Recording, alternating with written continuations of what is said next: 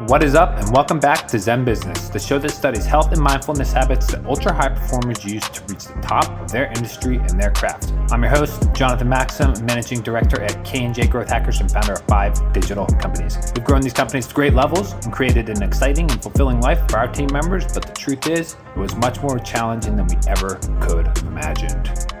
All right, now let's jump in. What is up, my friends? In today's episode, I'm going to show you how to double your speed of learning with one simple trick. One thing you can do today that will double the speed of your learning. I know it sounds gimmicky, but hear me out. If you take 1 hour per week or 2 hours and sit down and just shut up and let your mind reflect on things, you will learn things, you will adapt faster than 99% of people out there. Why? Because those 99% of people who are in this proactive state of mind, this entrepreneurial state of mind of what's the next thing? What do I got to do next? Just constantly moving forward, looking forward, then you make mistakes. I make mistakes. That's the way I made a lot of my mistakes. And I'm not ashamed of it, but where I do think a big change is important is taking time to sit there and reflect on that. So taking 1 hour per week and just letting your mind run, right? It's got this survival mechanism built into it where it naturally is going to want to problem solve. So if you give it the time and space to problem solve, it will do problem solving for you at a subconscious level and at a conscious level. So that's what I'm going to talk about today, the power of reflection and how it can increase the speed of your learning and therefore increase the speed of your success. Because if you're learning twice as fast as everybody and you're doing that on a regular, weekly or quarterly, monthly basis, then you are going to be compounding your knowledge in a measurable way. Now, this is definitely one of the biggest mistakes I made as I was younger. I was super driven, super hardworking, but I was never reflective. I never took time to just slow down and look back. And now I see why the more bookish type or the person who's a bit more, lazy as what I might have seen it at that time, because they just, hey, let me just sit around and think and see what happens. That actually is more productive than constantly being in this go, go, go state of mind. For example, one of the things that happened to me was I sold a client for $6,000 per month. And when I sent them the link, it was only for $5,500 per month. So there was this disconnect and I ended up losing $500 a month in revenue for absolutely no reason. Now, I could have continued moving really fast and doing what I was doing. That was a mistake of moving too fast, right? When you're an entrepreneur, you got so many responsibilities. You got to move fast and you got to do good work, but there's certain casualties that are taken along the way. And in that situation, that mistake, I'm sad to say it has happened to me more than once. Now, if I had stopped making that mistake because I reflected on that moment, if I took time to unplug, detach, recline my mind and my body, and go into a more reflective state of mind, I would have caught that, right? That's an easy fix. But because I was moving so fast and I was really in a hurry, it's sad to admit. I mean, this is, as I speak this out, it's a bit sad and embarrassing in some ways, because it's like, how did you make that mistake more than once? It's such a rookie mistake, right? And I get mad at my team for doing rookie mistakes. I'm like, no, you guys know better than to do that. But at the same time, I'm making rookie mistakes, right? And the reason that happens is because I had not, for many, many years, I had not taken time to reflect, to look back on my historicals. Now, people like Tim Ferriss and other coaches that I had hired recommended doing, hey, at the end of the year, look over your calendar and reflect on everything that happened and see, you can score your meetings by who you met with and what you enjoyed, right? Like, when was I happiest? When I met with so-and-so, or when I did this? When was I most frustrated? When I was meeting with this motherfucker or that person? And so there's this kind of reflective quality to doing this annual review, quarterly review, weekly review. But the problem is that I didn't know why I was doing it. Right? I was just doing because I was told to by my coach. But what they didn't tell me, and this is where their coaches were lacking, is the fact that the why behind it is so that you can learn faster. Now, there's this book, one of my coaches who's fucking phenomenal, his name's David Burns. The Business Monk is his brand. He gave me a book called The Art of Learning, and that's by the guy who became that master chess player. Honestly, I forget his name, but That book is like The Art of Learning, and it's how you learn. And reflection is a key piece of how we learn. And I think one of my biggest Achilles heels in my career has been that I have not taken time to stop and reflect as often as I should. So nowadays, people laugh when I say I get 1-2 hour massage every week. Me and my wife, we love getting massages after working out, working hard all week, being at a desk and like kind of maintaining an upright posture and this tension that creates. All of that is perfectly suited for a weekly massage. So what I do is I take a little bit of like a microdose of mushrooms, and then I smoke a little bit of weed or maybe a lot of weed, and I go and do these massages. When I'm in those massages, like sometimes 2 hours long, like my Oura ring will record a nap. I get into such a beta state, like such a relaxed physical, mental, and emotional state. And I kind of come into this transcendental space where I can like look back at my body and look back at my life and reflect on who Johnny is, rather than just kind of like be right here, right now. Instead, I'm like looking, it feels like I'm like out of body and like looking at what's going on in my life. And that's my favorite time to think. I mean, that's usually when I have breakthroughs, right? That's when I have like masterful insights, things that, are a light bulb on top of my head. For example, like new products to launch, new marketing campaign ideas, funny hooks, strategies, people that I haven't gotten back to. I'll remember, hey, I got to get back to that person. And so all of these things, if I hadn't taken that time to reflect, those things would just be gone by the wayside. And I would never know it because of the low level of awareness I've associated with them because I haven't been reflecting on them. And, I think the way that I've seen this increase my effectiveness, increase my learning speed, increase my profitability in my company is because I've been able to learn faster. It's really simple. And so now I'm actively creating spaces to reflect. Now, I don't really like giving prescriptive advice, at least anymore. I think I used to give more of it because today, like, it's all about what works for you. What works for me, long ass walk with my dog, go get a massage. I love smoking a little bit of weed and just listening to music, another reflective state of mind. When you do something like ayahuasca or a mushrooms journey, those things are extremely reflective, right? That's like 4 to 6 hours of reflection and, just presence. So, I mean, look, you got to do what suits you. But what suits me are the things that I told you about. And I have seen a measurable increase in my efficiency and my learning and in my happiness too, because, just taking time to relish life, like to stop and smell the roses, makes the flavor a lot richer, right? Like it's not like you're gobbling down this 5-star meal. Instead, you're like savoring every bite.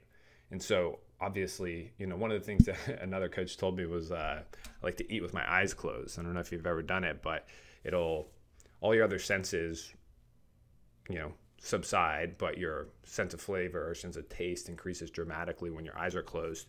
And that's why a lot of people, you'll see them like when they're enjoying something, they're like, and they close their eyes. It's a really powerful thing in that moment of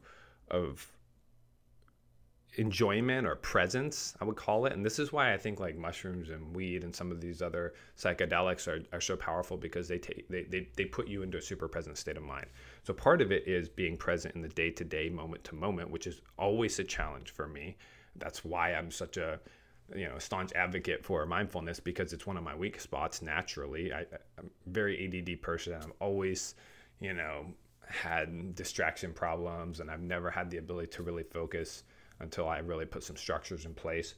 But part of it is living that moment-to-moment, day-to-day state of awareness, like high level of awareness, where you are actually enjoying things. I'm enjoying each sip of this coffee. I'm enjoying each moment of this podcast and the learnings that I might impart on someone else.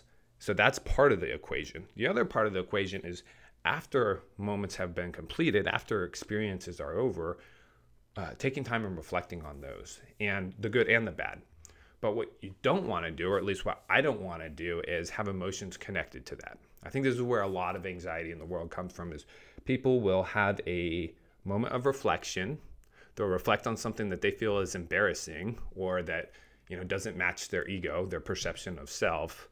And so they'll feel unhappy with it. And so instead of just saying, okay, I could do better next time by doing X, Y, and Z, they will feel sad about the fact that they made a mistake and maybe they embarrassed themselves in front of somebody else. And that, as you can see, that creates a perpetual cycle, right? So did something embarrassing, became embarrassed about it, felt bad. And then now that I feel bad, next time I reflect, I'm going to feel bad about feeling bad. And so and you know how emotions work, right? Like they're completely irrational, right? They can just go off the handle. So now you've got this vicious cycle of like mistake, disappointment, embarrassment, feel bad. Reflect on that feeling of feeling bad, call it a mistake, feel bad about it again, and so on. So that's obviously not where you want to be when it comes to a state of reflection. But I found when I reflect on those moments and see the mistakes that I've made and realize that they were mistakes, and even if there is a reason to feel bad about it, it's just a moment. It's just like, okay, that sucked. I definitely made a mistake there. Definitely don't want to make that again. How can I do it differently this time? Not, oh shit, I'm a human. I'm a shit human, and I never say the right thing. I never make the right call. I make bad decisions. My team doesn't respect me, blah, blah, blah. Whatever that narrative is, that is what mindfulness will take you out of. That's your brain. That's your amygdala, the reptilian brain, right? Like the reactive brain, like hard at work, just creating viral loops of unhealthy mind. So that's obviously where we want to stay away from. But when you go into a reflective state, when you go into meditation or, sitting down and journaling or whatever, oftentimes a lot of people have what I call like spiritual residue, things that they're unhappy with. I would call this like your demons, like the things that you're dissatisfied with that are making you regret something and therefore disowning a part of yourself, like, not enjoying your shadow or not embracing your shadow. And then it creates this cycle.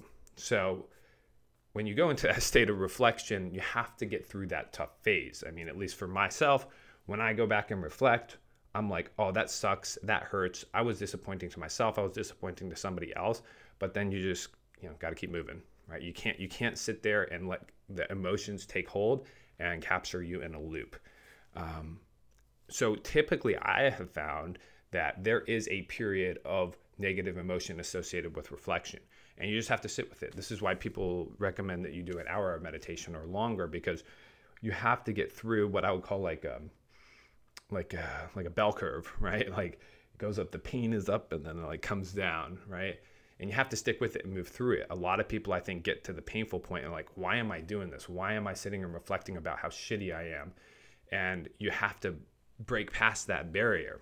The only way you do that is by just sitting with it, right? Like just embracing it and literally letting it pass, right? It's like a bowel movement in a way. It's like this like feels rough and then it passes and then you feel better, right? So I know that's a weird comparison, but like you have to be willing to get through that stage of discomfort in order to make your reflection effective, and in order for it to bring you joy, and in order for it to bring you clarity and peace.